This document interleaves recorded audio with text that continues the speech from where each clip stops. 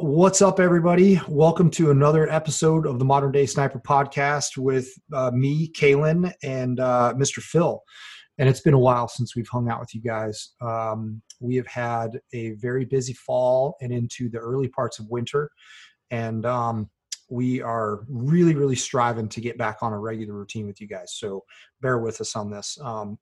We've got a lot of stuff going on. But for those of you guys who are first-time listeners to the Modern Day Sniper Podcast, just to give you a little background on who we are, what it is that we do, and why we do it, this podcast is dedicated to the modern-day rifleman and their journey as they learn to discover new things about themselves and their equipment and their path to being the best rifleman that they can be. So whether you're a hunter, whether you're a professional, whether you are a competitor or an enthusiast, there's going to be some content in here for you to consume and to sit with and chew on and marinate and then come to your own conclusions. So we're all about finding our own truths here. So with that being said, welcome to the Modern Day Sniper Podcast. What's up, Phil? Long time no see. Yeah, really, right? Literally. We just got back from Texas.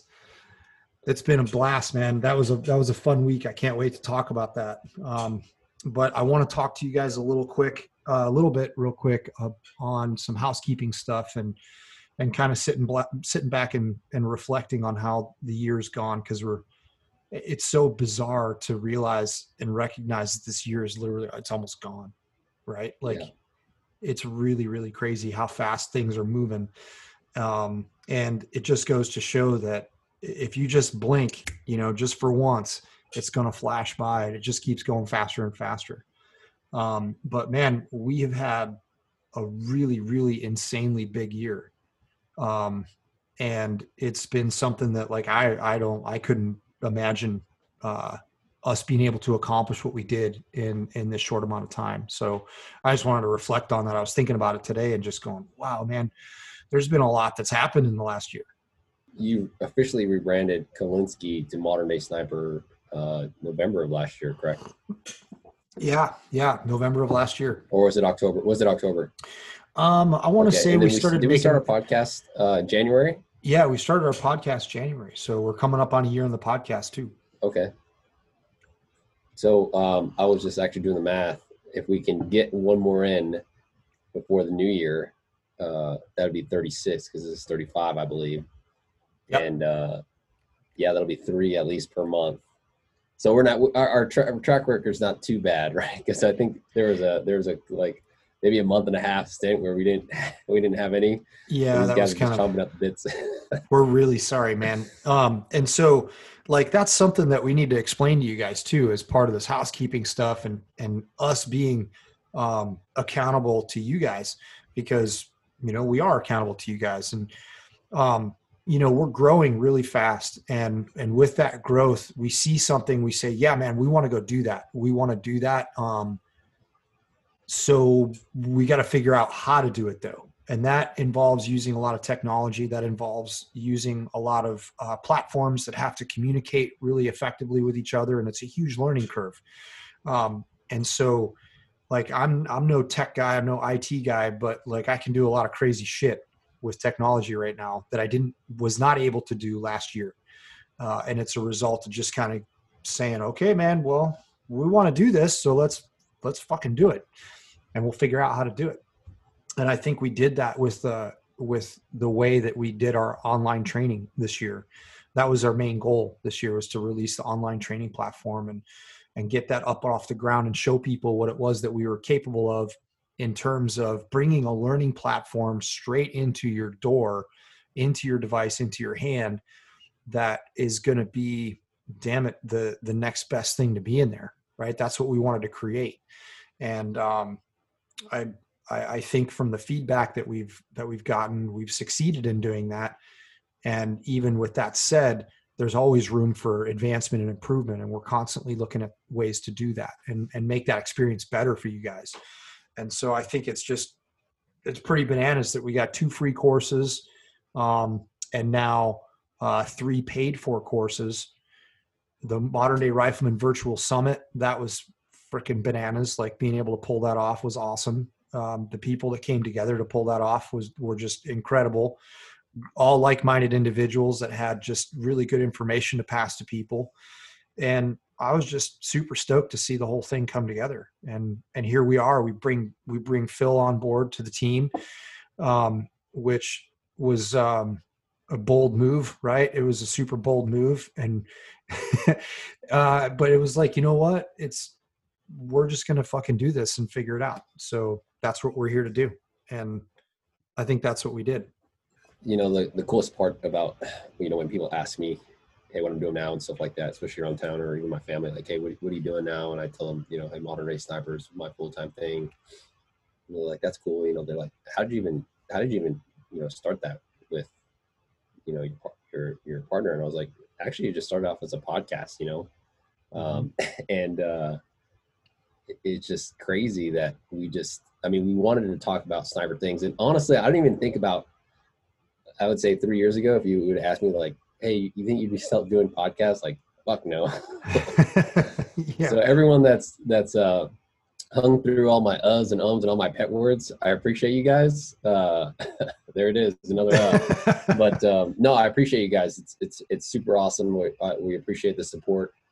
I think it's super cool that Kalen was able to absorb me this year, because it's one of the things that if you look at kind of where Kalen's been in his background of being in this industry, it's tough to even just support himself in terms of in the a level of the momentum of classes or the op tempo, right?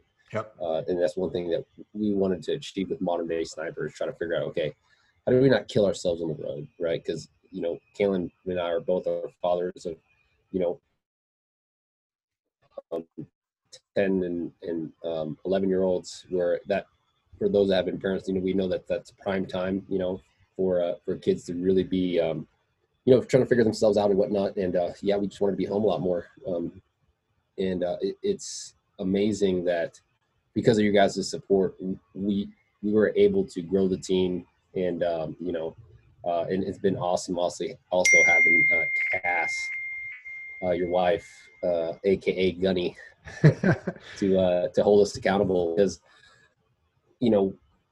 all of Modern Day Sniper in terms of like ideas is in your and I's head, right? It's like we have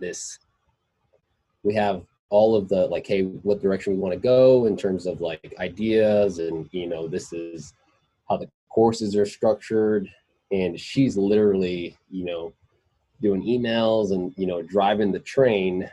Yeah, we came up with that. We came up with the loving in term of endearment of the Gunny. Oh yeah, Texas. She thought it was a bad thing at first too.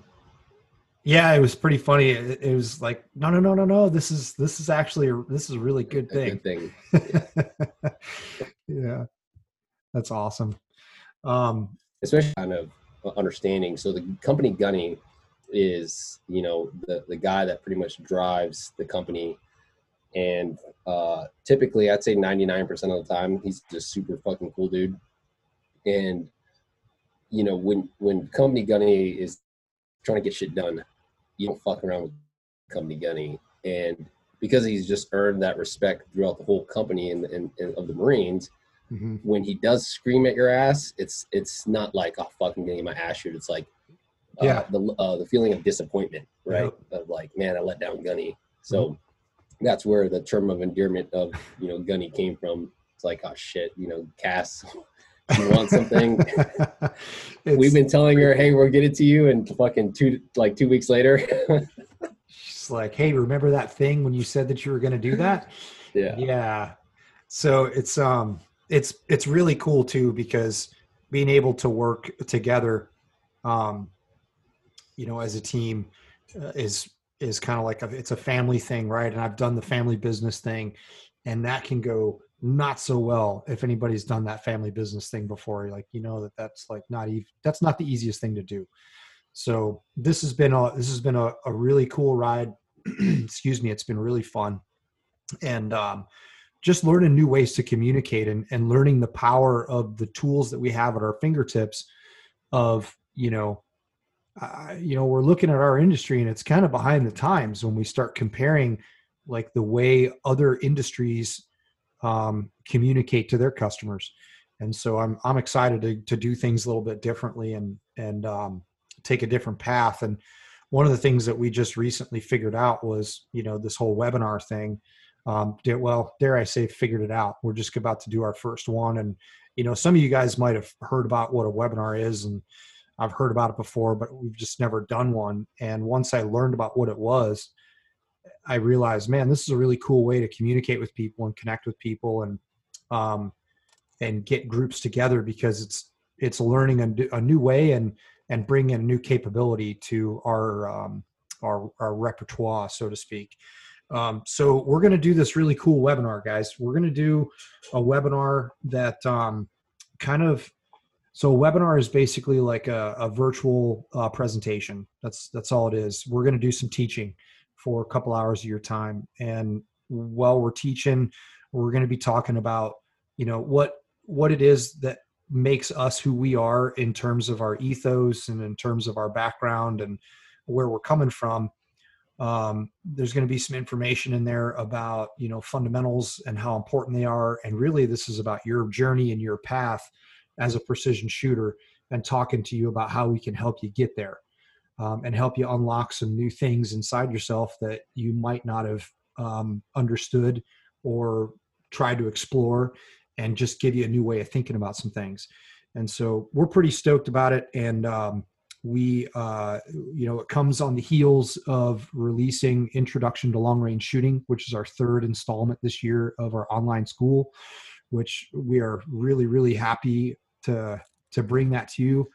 It's like the end of that initial trilogy, right? The first trilogy of the core foundational principles. And that's kind of what we're going to talk about in the webinar. And we're just super pumped to be able to do something different and bring it to you guys that way. Yeah, the webinar is allows essentially them to figure out what drives us to become modern day snipers. You know what I mean? It's an endless journey, and Cass brought up a great point. It's like the journey just doesn't stop once for instance, my mule deer hunt, I was successful on it, but it doesn't stop there, right? It's like, I know I've got multiple hunts coming up in the future, hopefully. And yeah, the goal is to continue on the path of, hopefully making sure that, every shot that I take, it's the only shot that I need on game. And, as a competitive shooter, again, winning a match doesn't stop me there, right? It's again, continuous journey of, being the most well-rounded modern day rifleman that I can in all aspects of the, practical arts of long range shooting. And I think it's going to be great, especially for those that come along for the live webinar to ask questions.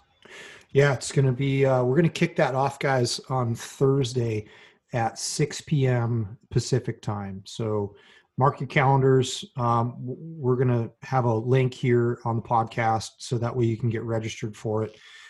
We just want to know how many people are coming, so that way we have an idea of how many questions that are going to be fielded towards the end of the webinar. So really, really pumped about it, and super. I mean, we just want to see you guys there and pass on some more information to you guys that want it. So, but the other part of this podcast that I'm super excited to share is our experience that we had with our brethren last week down in Texas. It was such a badass time. It was an awesome class and great group of dudes, small, fairly intimate, right? Not a huge number of students to navigate, negotiate with.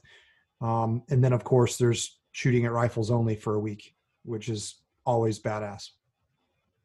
Yeah, no, it was super awesome to, come full circle in terms of, being the first Marine unit down there in 2011. Mm-hmm. And that's cool. Going there and learning from Jacob to refine my skills as a sniper, and then 9 years later coming back and sitting next to or standing next to him and instructing with him was super cool. So just to give a background, guys, Jacob Bynum offered his facility to us at Modern Day Sniper when 4th Recon, the unit that we trained, asked us to train them. And that's super generous of Jacob. And then Lindy Sisk, thank you for donating your valuable time, even though I know you're tired. and this is what you do. But it was just super cool to learn and build my diagnostic toolbox, or just build my vocabulary and in terms of how to get stuff across to the guys, and what's beautiful about it is that we're all on the same page. You know what I mean? The cadence and stuff like that. I don't think at any point in time I knew any of us ever contradicted each other. And then even a couple times, Jacob pulled me off to the side. He's like, "Hey, so say that one more thing again," and then kind of just reconfirm with me some principles that I may have misspoke. Right? He understand what I was trying to get across, but understanding he knows it from a student's perspective of what they're receiving, right? Mm-hmm. So it made sense to him, but he's like, "Hey, man, just keep in mind, like, it might not make sense to your students if you deliver it that way." So I thought that was super cool. I think that's really important to touch on, because I think in our world that type of constructive criticism can come across in the wrong way, and like we should be kind of policing our own. And but there's a way to do that, right? There's a way to do that by like posing a question, or basically don't be passive aggressive about it, right? Yeah. Just be like, "Hey man, that's kind of weird. I've never heard that before. Can you help me understand where you're coming from?" That way it's like you're able to educate yourself, because, hey man, like, you don't know everything. None of us know everything. Yeah. And we have to always be open to that, or else we are, or else we should not be standing in front of people stating that we're the authority if we're not willing to live in those shoes. Yep. Yep. No, it was cool because just the whole experience, right? From driving down there 24 hours. Yeah, man, that was listening to podcasts and listening to book. I finished Dead Center by Ed Kugler. Listen to that audiobook. If you guys haven't read that book, I highly recommend it. It's about one of our Marine sniper brethren, older generation from Vietnam, talks about his experience in Vietnam. And so that was super cool. And the goal when I was heading down there was to get in that headspace, because like we talked about, unless you're in it every day, immersed with teaching gunfighters and stuff like that, you lose that kind of sense, right? You lose that edge. Yeah. So, driving down was perfect, because it allowed me to get in the headspace that I needed to, in order to, remember what it was like to be in the shoes of those, young snipers, and realize, hey, I didn't have all this Gucci gear that I have now, right? I would consider Gucci gear in terms of like, nice freaking, rear bags and tripod and, binos and range finders and stuff like that. It's like, I mean, really all I had was a sandstock when I went to rifles only, and maybe a sling. Right. As a young junior sniper, and then everything else was issued, right? So bipods and whatnot. So, remembering, hey, what can I, when we facilitate this instruction, making sure that I'm being honest. Hey, this is what your system is capable of, and this is how you can make it work. Not just like, hey, go out and buy fucking shit, you know what I mean, or go buy the fucking latest and greatest to be more effective. It's not about that. It's using what you have and being as most effective with it as you possibly can. Yeah, which is what we always talk about anyways on our podcast. Yeah, it was good to go down there and kind of see how those guys were actually thinking that they were going to operate as snipers, and seeing what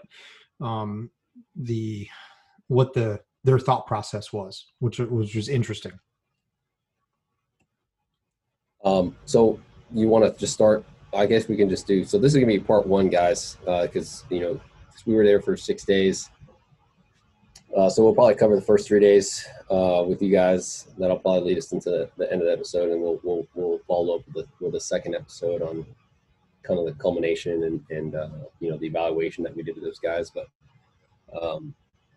pretty much we showed up on day one, and certain Marine Corps-isms, right? When you get there, and this is one of the things I was kind of smiling about because I'm still kind of green of getting out. I only got out in 2018, so. I had some like little knee jerks when Larry or Master Sergeant Connor would be kind of yelling at his guys like, "Oh shit, is he talking to me?" And I was like, I had to be like, "Oh, nope, that's not me that he's talking about. I'm a fucking nasty civilian now." Yeah, no, it is. You just go, "Oh man, well, yeah, I don't have to do Firewatch, man. That's cool." Yeah. So that was pretty cool. But day one, Jacob goes through his rifle safety brief, which is, it's super important to talk about safety, and honestly, it's like it's an elephant in the room, but it's got to be addressed, and I don't think it's ever talked enough. And I think.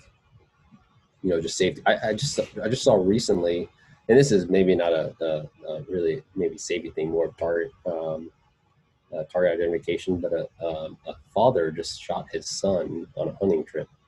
Again, I think that's not dealing with safety, but there was a story that just popped up on hunting where a dude shot his best friend because he shot him in the chest.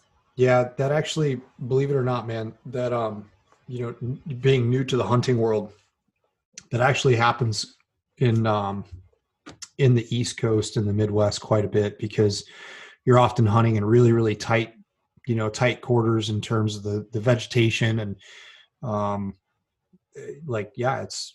happens, and it happens a lot. Like people, I've even heard of people shooting family members with a bow, right? Any of you guys that are bow hunters out there, we all know that that killing something with a broadhead is, believe it or not, 10 times more lethal than killing it with a bullet in a lot of senses, because it bleeds so fast and there's nothing that you can do. So yeah, it's safety is super important. It's very, very important. Yeah. So after Jacob does the safety, we just rolled into kind of introductions of ourselves, and just kind of the housekeeping stuff, and then we never actually got to have them because we were just so not on a time crunch, but I think we were just so excited to get out to the range. But we asked them, hey, what does it mean to be a volunteer? And throughout the whole week, we just let them do all on that, I guess. Yep. And we went straight out to a fundamental eval. And that was one thing that I learned at Jacobs. And when I went there in 2011, we didn't have ammo yet. He was pulling 175 Sierra Match Kings out of a fucking plastic bag to have us shoot 5 rounds. And again, because of how green I was like, I don't think we should be shooting this out of this 40. We were shooting at A5s at the time. Right. I was like, all right, well, I'll just shoot 5 rounds. And then, man, let's talk training scars, bro. So we shot all 10 of them shoot. And I think Doc got down and shot 5 rounds. It was the first time he ever shot. He just wanted to be like, hey, I'm shooting. So we had 10 actual shooters.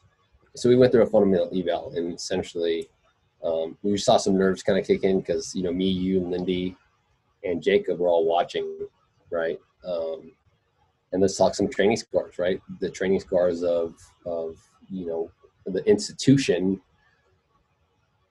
with regards to,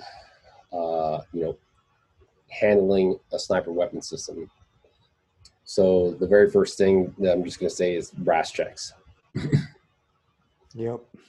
So what is a brass check? A brass check is when you essentially feed a cartridge in, and then you unlock the bolt, pull the bolt slightly back, and with your finger you press to ensure that you seat it around from your magazine inside the chamber, and then you close the bolt.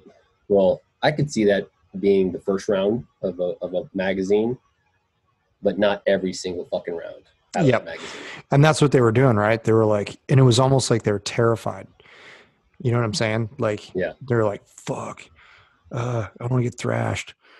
Right. And it's just, and that's really what ends up happening. It's just like, well, you're doing it just to do it. It's like that stupid, silly, look left, look right on the pistol carbine range, right? Search and assess. And it ends up just being this like head flick left and right. And you're just like, well, what did you see? Did you see anything? You saw something, but did you process what you saw? Right. And that's where, you know, those press checks, it's almost like it's nervous energy that's causing that to happen. Right. Well, I don't know what to do, so I'm just going to go ahead and do this because I think I should do that so I don't get thrashed. So I can see how that, that can rapidly turn into a training scar. And it was really cool because once we said something about it, it went away. Like, Yep. it was almost like, oh my God, thank God I don't have to do that anymore. You know? So, but then they were doing press checks when they needed to. Yeah. Yeah. You know, it was the first round. Mm-hmm, yeah, exactly the way it should be. And honestly, there's, I mean, with how awesome this is modern, like with the 40 and the Remington 700, it's like, no, that's a fucking positive engagement. Like you feel that shit. You feel the difference when running a bolt, you know, on the empty chamber versus. Especially if it's the first round out of a full mag. Yeah. But I would say, like this action that's sitting behind me, especially on like rounds 5 or 6, you know, halfway through, it just speeds so smooth that it's like, oh shit, did I fucking load one in there? Right. So it's getting to that point, but you can still, you know, a shooter should be able to tell a difference, right? When a round is feeding and when it's not. Yep. And on a 40, it's for sure, like you can fucking tell that it is or not. So, you know, just be cautious of that, you know, for guys that are listening that are currently active duty, you know, and I get it, you know, I'm not trying to, because I was in that shoe too, right, of the fucking being an instructor. It's like, hey, whatever your instructor say, you know, do it. But if your instructor listen to this, also think about, right, the negative effects that this training scar can you know, do in the future. So the next thing that I have written down here on my notes for the fundamental eval is rebuilding the shooting position after every shot. And that also got cleaned up throughout the rest of the week. Yep. But, you know, go ahead. It's one of those things where I think it's just that it's a reminder, right? It's a reminder. Oh yeah, I got to do that. And I think some of this that contributes to it is the next point that I wanted to bring up here too is the grips on the rifle. We saw like there was every single person got on that gun and they had that weird like tip of the fingers touching the front of the grip, like, and they're not even touching anything.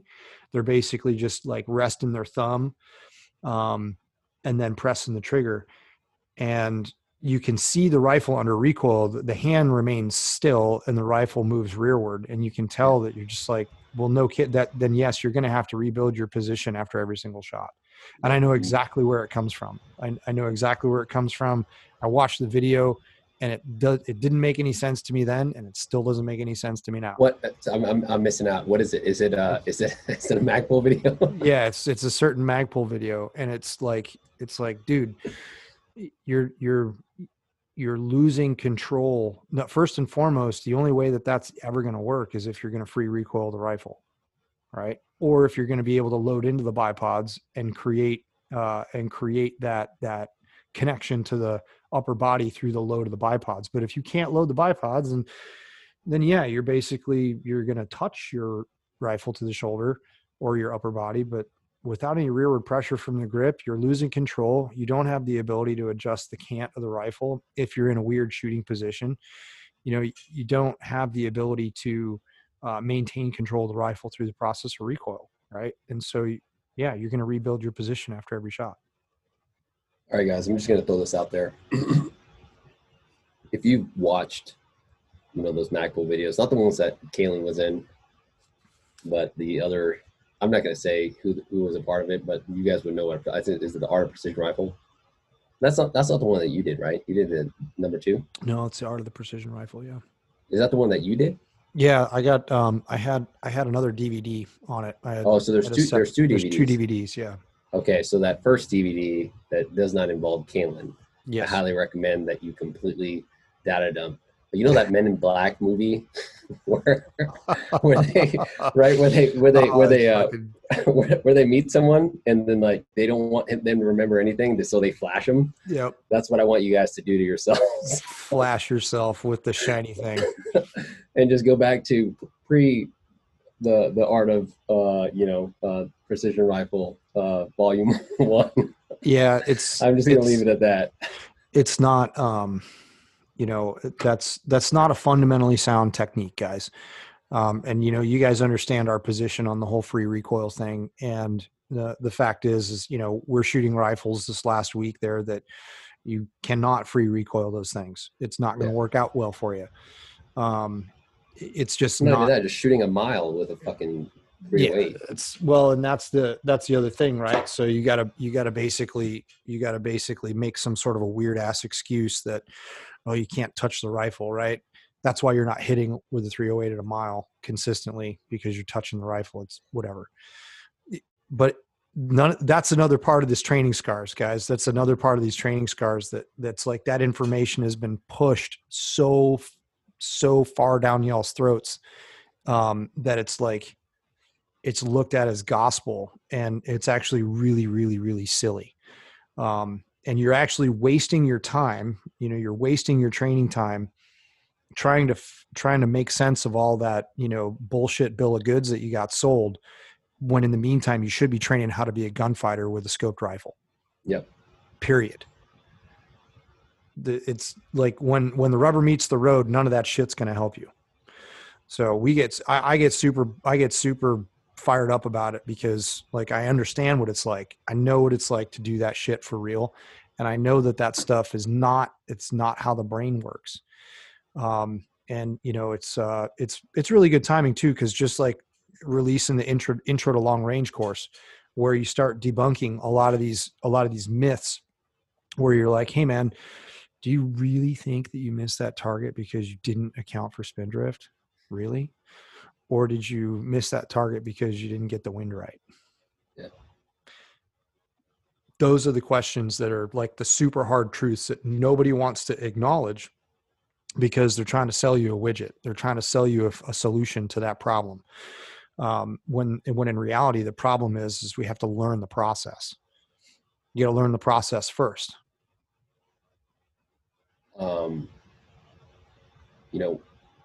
When one of my buddies who I put through sniper school, he was Steve Holland. If you listen to this, I remember when you reached out to me and you were like, hey man, I'm going to be an instructor at First EOTG. Super excited. You got any recommendations? I was like, dude, question everything. Mm-hmm. Even question the shit that I taught you. And that's just what's going to make you a better instructor. Yep. Find your own truths, and don't be afraid to not have the answer. Mm-hmm. Right. The worst thing that you can do is fucking play it off and think that you're this know-it-all. And either that the student's going to see right through you, or he's going to carry that shit to the fucking grave. Yeah. Like false information. He's going to ride that horse right into the gates of hell. Yeah. So, that's one of the things that for guys that are looking, if you're listening to this and you're looking to pick up an instructor role, right? Which I get every now and then, guys messaging me in like, hey, I'm about to be an instructor. What's your recommendation, or what's your advice you got me? And it's like, hey man, question everything that you were taught, right? Find your own truths, and just like it's okay to go back and just re-verify and figure out, because again, what works for me might not work for you. There's certain things fundamentally wise, I would say that are pretty black and white. Natural point of aim, bone support, muscle relaxation.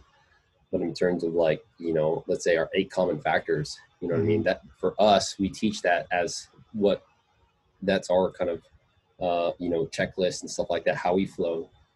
But we encourage you guys that are listening to this, is build your own 8 common factors. Maybe maybe you guys are only applying 7 and that works for you. And maybe you applied in a different order. That's great. You know what I mean? But just use the 8 that we talk about as, a reference. And that's all we're doing here is sharing our experience with what we found has worked for us and the students that we've taught with that stuff. But the last thing that we do want to, say that, oh, this shit's fucking gospel. It's not. And we're not inventing anything that wasn't done fucking years ago, in terms of fundamentals of marksmanship. Yep. I would say that we're just kind of we're just figuring out different ways to say the same shit. Yep. It's bizarre too, because the way that like I look back on just like learning how to shoot, right, like learning how to shoot rapid fire, the 300-yard rapid fire, right, at the rifle range, Marine Corps boot camp, right. Like you learned that when you built your position and you stood up, like you don't move your feet, you're in this stupid, weird, fucking crazy position, because you know that as soon as I sit down, if I sit down exactly the same way that I just snapped in with, I'm not going to have to do shit. I'm going to have to shoulder the rifle, settle into the breath, and I'm going to start pressing the trigger, and bullets are going to go into the black. Like that's the way it works. There's no escaping that. And those fundamental principles are like, you get away from them, or you try to get away from them, and then you realize, man, yeah, it's a lot easier if I just go back and do the shit that I know works. Yeah, dude. Yeah, exactly. Just apply the fundamentals marksmanship. And that's so cliche to sound, right? It's like, oh, it's fundamentals. It's like, I can't. And it just goes to, by the end of day 3 or 4, because we got into positional shooting. By the time we finished 4, we told those guys, hey, there's nothing more that we can teach you that's directly going to apply to your job, right? That is, applicable to what you guys are going to be doing as operational snipers. Mm-hmm. Because they're already kind of fundamentally sound at that point, right? Because what's nice is I'd say it only took a day to bust rust. Yep. Right. And that first day, a lot was the reaffirmation, or maybe some slight tweaking, which we'll get into actually. So slight tweaking in terms of rifle to shoulder connection and rifle setup, right? So that was one of the things that I was a little disappointed that they did not do, was take the time on day 0 to own a rifle, right, and be like, okay, this is a rifle that's mine, that I'm gonna use for the week, mm-hmm. and I'm gonna set it up to myself. So if you guys are listening to this, and actually Connor Reese. Mm-hmm. He called me at the end of the training when I was actually on the way up to see Nicole. He's like, hey, I forgot to say this to you. I just came in my head, but one of the questions that you asked at the beginning of the course, what's the difference between a newer shooter or a novice shooter and an expert shooter? And he said, the difference is day 0 prep. Mm. An expert shooter should have already done his dry fires, his rifle setup on day 0 prior to day 1, which is, sure, I think is freaking smart. You know what I mean? I think it's a little different when it's a civilian course, because obviously the rifle's already set up. But, for a Marine Corps course, I know how it is. It's like, especially considering they were reservists, it's like they just really pulled those guns out of the armory. You know what I mean?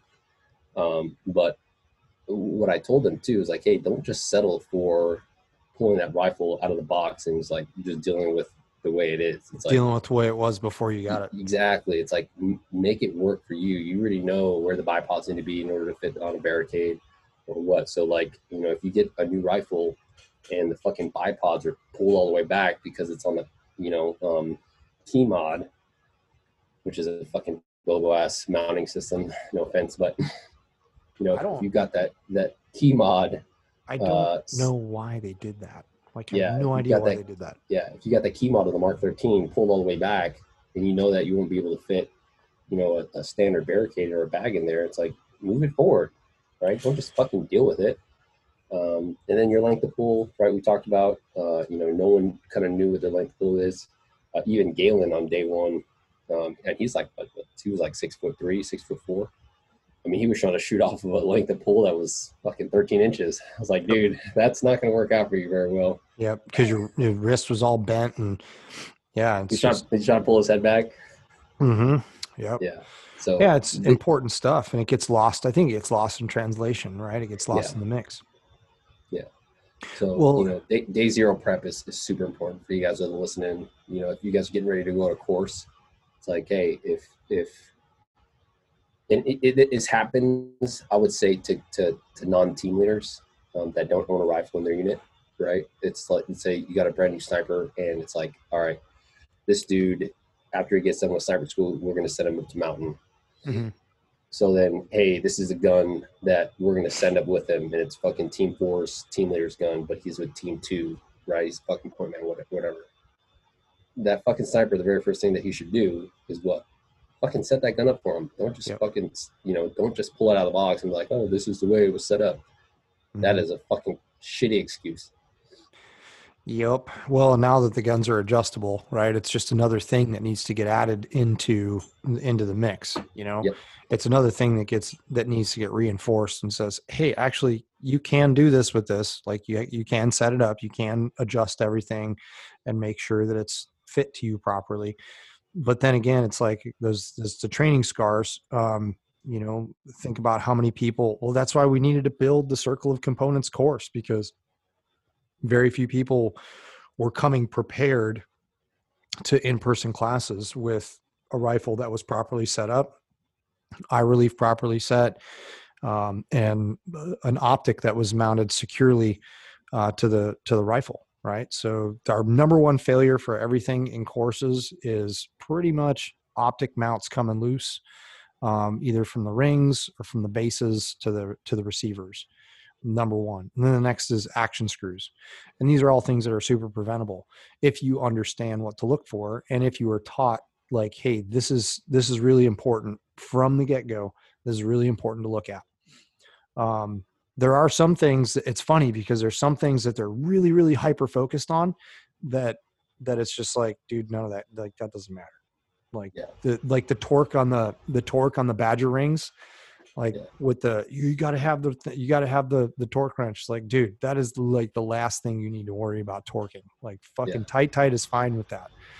But not your action screws stuff like that. And, or just them knowing that, there is a possibility of an action screw coming loose, and it's actually quite higher now that you have an all aluminum chassis, right? So there is a possibility that that's going to happen. But can you even do that maintenance? Oh man, dog, I'm sorry, you can't touch that. That's a huge bummer, but it's a failure point that you need to be aware of. Kaylin and I could sit here, and I know, who I know is like really enjoying the fuck out of this podcast right now is Solowinski, because he's always hounding me like, talk more sniper stuff. Matt, you got what you want, bro. And I'm drinking some freaking box wine, homie. Damn. I'm gonna be ranting all freaking night, bro. Damn. Anyways, so continuing on, the next thing. So at the day one, we didn't leave the 100, which was cool. Obviously, that's just standard for us, right? So we got rifles set up. We pulled their rifle scopes off. There's a couple that we had to adjust, but what was super cool was when all the rifles got set up, all of these scopes were pretty much sitting in this exact same spot on the rail. Mm-hmm. Does that make sense? Mm-hmm. Right? Yep. Because that's pretty typical. I guess that's what you should see. Once the length of pull is set accordingly based off of that shooter's ergonomics. Well, that's the other thing that people don't realize is like that scope's eye relief is set. Like for whatever magnification, optimal eye relief is always going to be whatever that measurement is, three whatever inches. The shooter's ergonomics is what changes to be able to put your face, in the position to achieve optimal eye relief. Like that's it. That's the only thing that changes. Yeah. But before we did the rifle setup, you'd have guys that will have like super short length of pulls, and they push their scope way far forward. Mm-hmm. You know what I mean? Yep. To accommodate for the improper length of pull, and then they're Mm-hmm. just spiking their gun the whole time and stuff like that. So I thought that was super interesting because right after we did the fundamentals class in the morning, we rolled straight into circle of components where Lenny and I took all the guns and we just made sure all the scope levels were zero, or all the scope levels. Not surprisingly or not, surprisingly, all the guns were pretty level. Mm-hmm. There was maybe out of the 10, only 4. So I was actually super surprised that was because armories are pretty fucking scary. Did you know that the TM manual for armors, the fucking level of scope is to put an RCO on the fucking at least this was when I was in, put an RCO on the fucking on the forend on the fucking night vision rail, Uh-huh. and level the scope to that. Swear to fucking God. Wow. That's awesome. Anyways, hopefully it's changed, but that was a nightmare that I was dealing with when I was an instructor. But yeah. Again, it's just the continual regurgitation, right? And so what it comes down to is constantly looking outside for new ways of doing business, right? Because it's super easy for this stuff to like really grab a hold of an organization and sink some deep fucking claws into that thing and hold it down. That's what's really prevalent in the law enforcement community, and it can be really prevalent in even active military communities, provided those units are either not exposed to any outside thinking as a result of maybe funding or I wouldn't even say it's like lack of initiative, right? So we constantly have to be able to figure out, all right, dude, what is it that I don't know? Like, it's been a while. What's been going on in this community? Because I know that there's dudes out there that are super, super smart with this stuff. And so we should probably start looking for that, right? So there's that, but not every unit's going to have somebody like that. So, and we have to realize that. And we got to break that.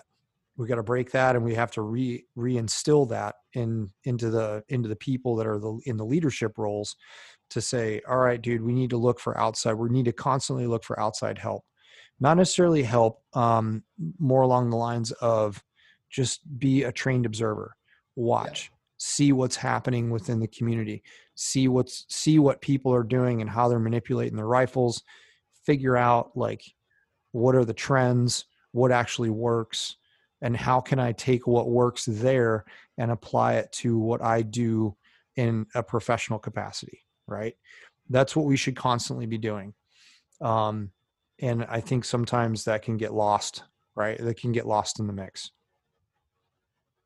Yeah, and I don't want to sit here and berate, and be like, oh, this is all fucked up, because I just know how it was, and I just want them to know, that obviously we care, but you should just never settle for less, and I guess just simple things like that rifle setup, you know what I mean? I just feel like it's, if you tell me that you're a sniper, I would assume that you know how to set your rifle up, that's based off of your ergonomics, right? And yeah, so have some ownership, take accountability of that, and it's like, hey, all right, when I get my rifle, set it up. If you're a fucking pig listening to this, and you get a rifle, don't just because the rifles are adjustable, right? Make that rifle work for you and know your settings. You know what I mean? That's what's nice about the rack system, or the Remington Defense chassis. It's like you've got those markers there to let you know, hey, this is what I'm 4 out and 3 up based off of my length of pull and my cheek weld. So yeah, like I can jump on one of your guns and set that whiskey 3 up exactly like mine in about 15 seconds, right? It's like bam, bam, bam, done. Oh, that feels like my gun. Yep. So, So yeah, we didn't leave the 100 on day one, but I had this written down, which was super cool because on day one, what you talk about is neural pathways. There's no such thing Mm-hmm. as muscle memory. Yep. For everyone that's going to get butthurt going, oh. So on day one, our goal is to create neural pathways. Our goal on day one, and this is even with our PR 101 guys, our Mm-hmm. goal on day one is to build new habits for you guys to start the flow of unconscious competence. And one thing that I learned the other day, I was listening to a class. Your brain processes 7,000 pieces of information a second. Your brain can only focus on 3 to 4 things at a time. Your goal is to, because again, day one for PR 101, you get shotgun blasted with information, right? You get fundamentals, marksmanship, natural point of aim, muscle relaxation, bone support, breathing, trigger control, all that shit, right? You're Mm-hmm. like, oh my God. And it's like, okay, what can you focus on? So when you guys go to the range next time, try to focus on just one thing at a time. Pre-shot. This is all pre-shot too. Day one, we focus all pre-shot. Post-shot doesn't matter yet, right? Because we're not shooting that distance. So we're talking everything before the shot. So we're talking bone support, muscle relaxation, setting up your natural point of aim. Once you get that dialed in, then you go through your breathing, right? Hey, how's my breathing? And what you're doing with your breathing is you're verifying, okay, is my position fucked up? Because Larry asked a great question. Well, can you identify through breathing if you've got a compromise in your shooting position? Yes, you can. Yeah. And I think you go through this in fundamentals marksmanship with the trigger cam. It's like what you should be seeing if you've got a good rifle to shoulder connection as you're breathing up and down is that reticle moving straight up and down the y-axis only. Mm-hmm. You start to see an angular movement in that inside that reticle. It's because you're creating angles somewhere in your body. So definitely check your shoulders, check your elbows, because your body is not perpendicular to the line of bore. And then if you got what I call dragging, is when you're kind of doing like a zigzag as you're breathing. It means your natural point of aim is off because you're trying to bring that reticle back to its natural resting spot. So you got breathing, you got your then you got obviously feeling your grip, your load on the bipods, rear pressure on your shooting hand, right? So all these things that you're trying to focus on, but you can only focus on 3 things at a time, right? And the reason why we want you to focus on the pre-shot is because, again, the shot hasn't happened yet, right? There's no point in thinking about after the shot in terms of recoil management and recovery if the shot hasn't gone off, right? That's anxiety that you talk about, right? Anxiety is things that hasn't happened yet. Mm-hmm. And I thought it was cool. So neural pathways and Jacob, and what was cool with the way we flowed in terms of like being able to talk to these guys, because all 4 of us were there, and it wasn't overwhelming. And I thought that was a bit like, it wasn't just us 4 telling stories about fucking, bad shooters, right? Yep. We would just like, hey, do you have anything else to add on that? And Jacob, if anything, if he had something to add, he would add something super important. And he brought up neural pathways and brushing your teeth with your support hand. Mm-hmm. Yep. That was so if pretty. anyone's ever been to Jacob's class, he talks about, okay, well, you want to learn how to build new neural pathways? What you're going to do is you're going to go tonight when you go brush your teeth, make sure you wear your safety glasses and put those bitches on. And then grab your toothbrush with your opposite hand that you normally brush it, and then brush your teeth. Day one's going to be a fucking nightmare, but I promise you at the end of the freaking 6 days training days, you'll be a fucking master at it. Yep. Mm-hmm. It's truth. There's a lot of truth to that. And that has to do with just capitalizing on how the freaking human body learns and sticking with capitalizing on it and working with it, not against it. You're going to go farther, faster. And, I think those guys really figured that out. I mean, I thought their performance, granted, like they're, reservists, and we were talking towards the end of the discussion. We were like, hey man, so when was the last time you touched a sniper rifle before you came here? Some of those guys, it was a year. right? 4 years. Yeah, there's one dude 4 years. Larry hadn't been behind a bolt gun since 2013. Yeah, crazy. So 7 years. yeah, so it just goes to show though that if those pathways are built right, they're there. They've already existed. We just got to knock some rust off of them Yep. and get them back into the mix. And that's where like that we understand that. And so that's why we do harp on things like the fundamental principles. There's no like I think in any aspect of anything, right? So like I learned about it in skydiving when I got licensed. I wanted to just go learn how to free fly and like fly on my head and do the sit fly stuff. And like the guys who taught me how to skydive are professional skydive instructors, right? Thousands and thousands of jumps. They do it every single day.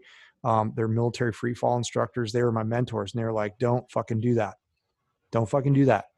You go fly on your belly for at least 100 150 skydives before you even think about trying to do anything like that. Learn the foundation first. And I was like, oh, okay, well, fuck yeah, that makes total sense, right? And it just sometimes you got to get jerked back into it and be like, oh, I don't want to get caught up in the glow, and realize that like, yeah, I might be able to do that, but case in point, like there was one jumper that they had that he's a civilian skydiver. He had a few hundred skydives, but then like his belly flying skills were atrocious because he didn't learn those foundational principles of how to fly his belly through the sky nearly as much as he did in another way. And so, those skills are necessary. And so it all makes sense because when we start talking about the neural pathways, that's why we harp on the fundamentals so much, because that's where those things are built. And where they're built on this really super strict adherence to the fundamentals. So that way we learn to know what right feels like. And that way we're wiring the house the way that we want it to be wired. It's like you screw up wiring a switch in your house. That's like, that can be super expensive. You know what I mean? Like that's going to take some time to fix that shit. So let's just make sure that before we put anything over the studs, that the wiring is fucking done right, man. Day one's also always a humbling experience for those guys because again we shoot paper, we let them find out the capabilities of the rifle and themselves, and even some of the other things that we were discovering is just zeroing, right, and not understanding the difference on how to adjust or set the zero for the Premier and versus the Schmidt-Mitter, which I feel looking back as an institutional nightmare, right? Because again, just going back to the fucking average Lance Corporal that jumps onto a sniper platoon and whatnot, and he's fucking got two different scope systems that he has to try to figure out how to fucking navigate through. It's it's like, okay, do you blame the Lance Corporal, or it's like why so I'm questioning like why we went there as an institution to continue to confuse the fuck out of us. Right. So let's think about it from a different perspective though, and say, all right, so as an example, look at scopes. You use that as your example. The dudes have two different types of scopes to learn. How many types of scopes do we as teachers in the civilian world have to be proficient at knowing of how they work? Right? A lot. Yeah. But guess what? They all operate on the same general principle. Right? They all operate in the same general principle. The outer turret is secured to the erector, the adjustment of the erector system of the scope, right? So like once we understand how that fundamentally works and how that design works, you can pretty much navigate your way around any scope, right? You know what to do. And there are some of them out there that are some of the Schmidt and Benders can be a real pain in the ass to get slipped, and the fucking ring and the little slidey green thing for the double rotation. I forget the model of that Schmidt and Bender. But the vast majority of scopes all work the same way, right? So I can see, like, I can take a scope from Athlon and a Vortex and, a Night Force and a Schmidt and Bender and a Leupold and a Collis and put them all together. And like, as long as I have the tools to free up the turrets, we can do what we need to do with them.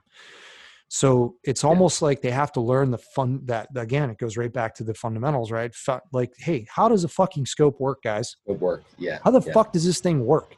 Yeah. Right. So like, I remember learning like how a BDC worked, but then I didn't understand what was really actually happening inside the scope.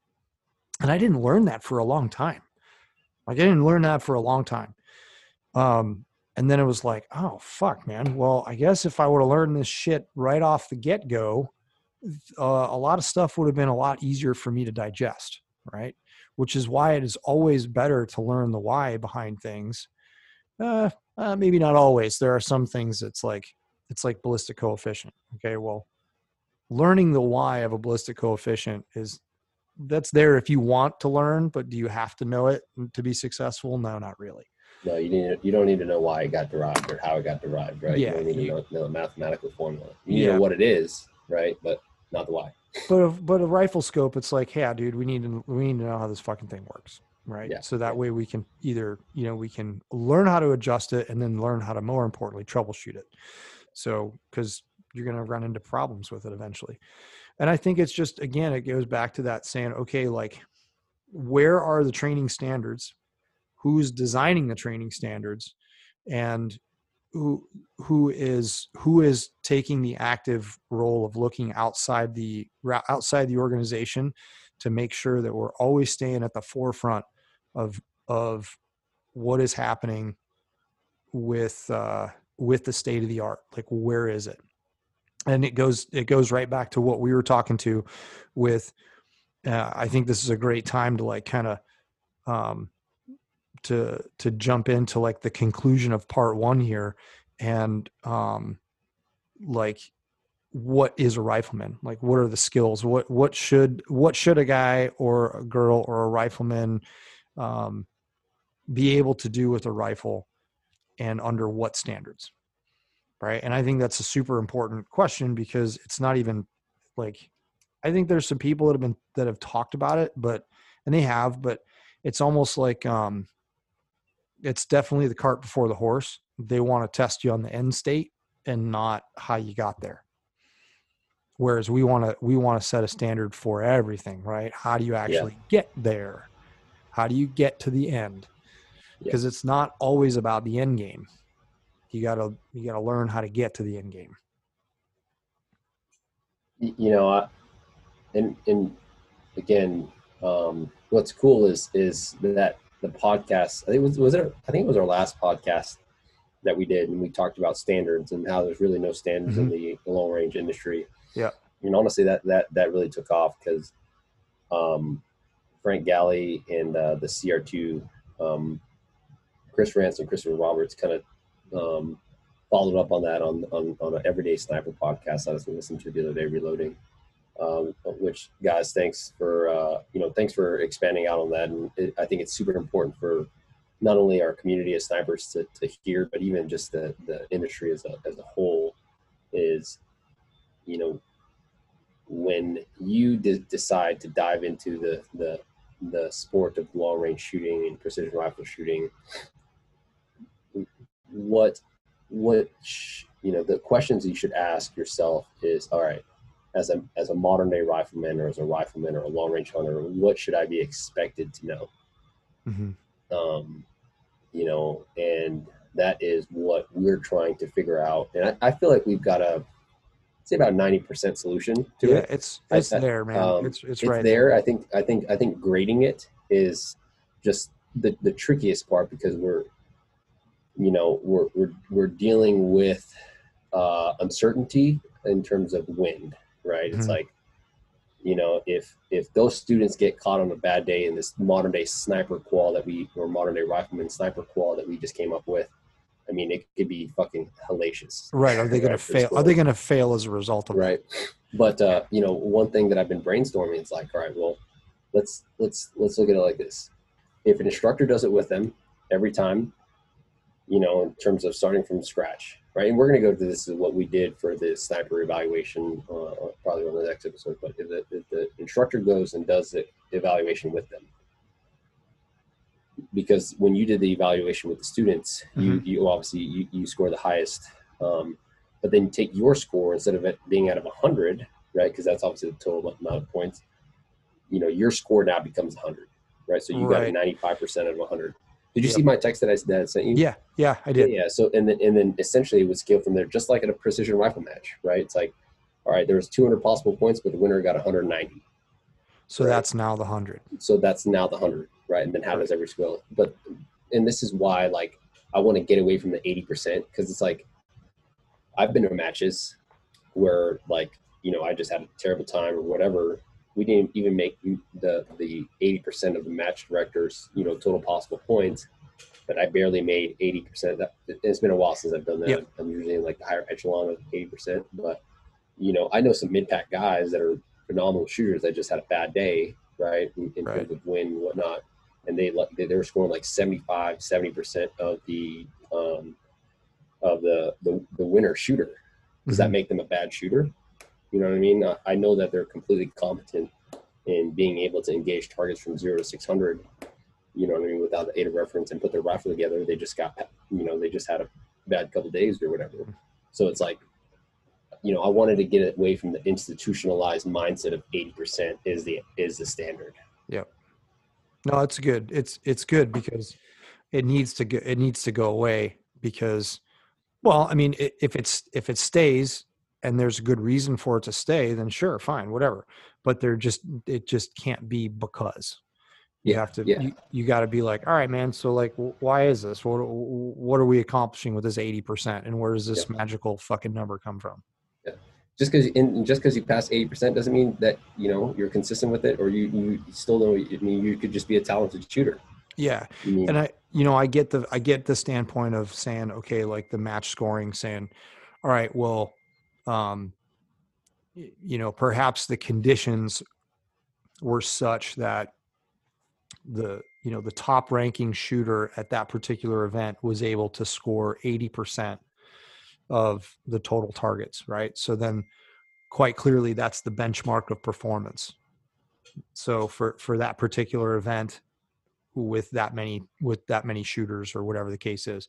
So yeah, that makes sense. I can see that from that perspective. That is very logical. Yeah. So in the next episode or part 2, I think we'll name it the modern day sniper basic qual. I think I would say, like I said, 90%. I'm pretty confident in because I was bouncing off the idea with Frank, and he likes the yardage that we were at. I told him we did known distance and unknown distance, and you know I think he was in agreement because I think that's a realistic standard for modern precision rifles, right? And yeah, I'm excited to share with you guys, and you know once we release it out, you know maybe you guys can try it. You know what I mean? Yeah. But when it, especially when it comes to in-person classes, if you guys are, you know, because I get a lot of questions like, hey, Phil, you know, I feel like I'm already fundamentally sound. You know, the PR 101, you know, I know it's nice to revisit the fundamentals, but I feel like I'm ready for 201. What's expected of me? All right, this X, Y, and Z is expected of you. Okay, be able to set a rifle up, be able to understand how to validate your trajectory X, Y, Z. You know what I mean? If you can't do that, then you're going to slow down the rest of the class. Yep. That's just the reality of it is, you know what I mean? And I'm not trying to be an asshole. That's just what it is. It's like now you're taking away from the rest of the students because your inability to perform these basic level skills. Yep. Agreed. It's one of those things that, yeah, you don't want to be the dude to have to say it, but it's just like, yeah, man, you know, you need to be at a baseline in order for us to progress.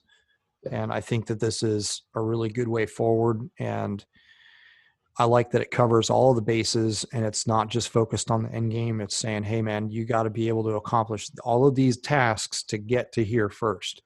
and nobody should have to hold your hand to get there. No.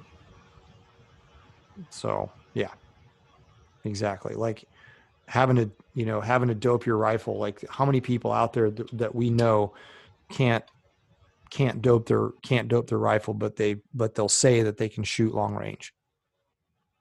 I would say I'm going to take a swing and a guess here, but I know for every shooter that I've seen in my squad, probably out of 10 shooters, 2 or 3 of them are pulling from hard data in terms of actually writing it down. The other 7, guess what they're doing? They're fucking thumbing through the Kestrel and shit like that. Yep. And I saw on fucking MySpacey, whatever, some guy was like, "Hey, what do you guys use to record data? What type of?" And again, I don't have a data book. And then people were like, "Oh, just use fucking ballistic app, blah blah blah blah blah."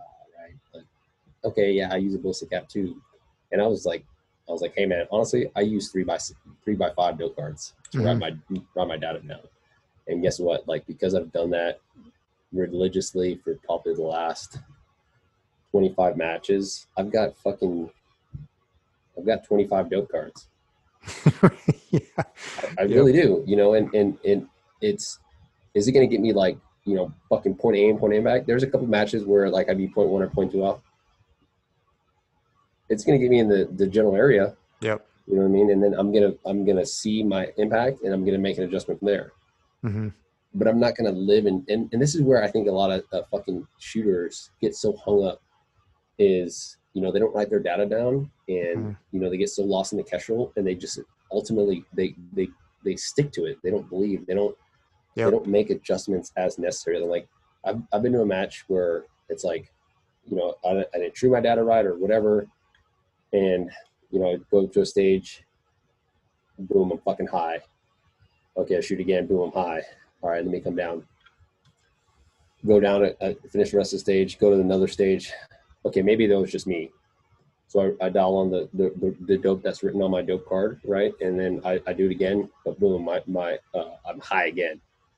Now in my head, okay, I'm trending high consistently, regardless I'm on 400 or fucking 600 yards. So guess what I'm going to do the rest of the day? I'm going to come down 2 tenths, right? Yep. But I'm not going to sit there and like take the fucking Kestrel to the grave with me because this is what it fucking supposed to happen. You know what I mean? Yeah, there's a lot of that. There's a lot of that out there. So that's our job, man. It's our job to break you away from that stuff. What you got in your hands there? I have a shiny, very, very sleek looking American Rifle Company CeeLo chassis. Complete with the weight kit.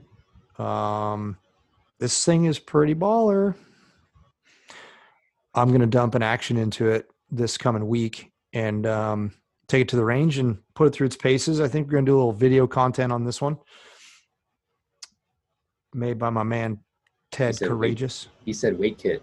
There's a weight kit in this thing.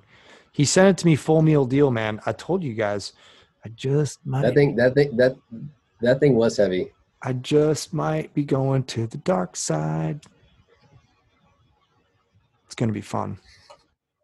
But yeah, so I'm excited to put this thing through its paces. Ted's a genius when it comes to machining, and he's a genius when it comes to engineering. I love all of his rifle actions. I've seen a bunch of iterations of the CeeLo over the years as he's gotten it to where it is now, and the rendition that he has is really, really cool. So I'm excited to check it out. I'm excited for you to shoot it and show us. So let us know. Yeah. Hey guys, thanks for listening in. Tune in on Thursday to the webinar. Again, we can't thank you guys enough for the support and the love that you guys have for us. We love what we do, and you guys know the drill. Keep your face on the gun. Later.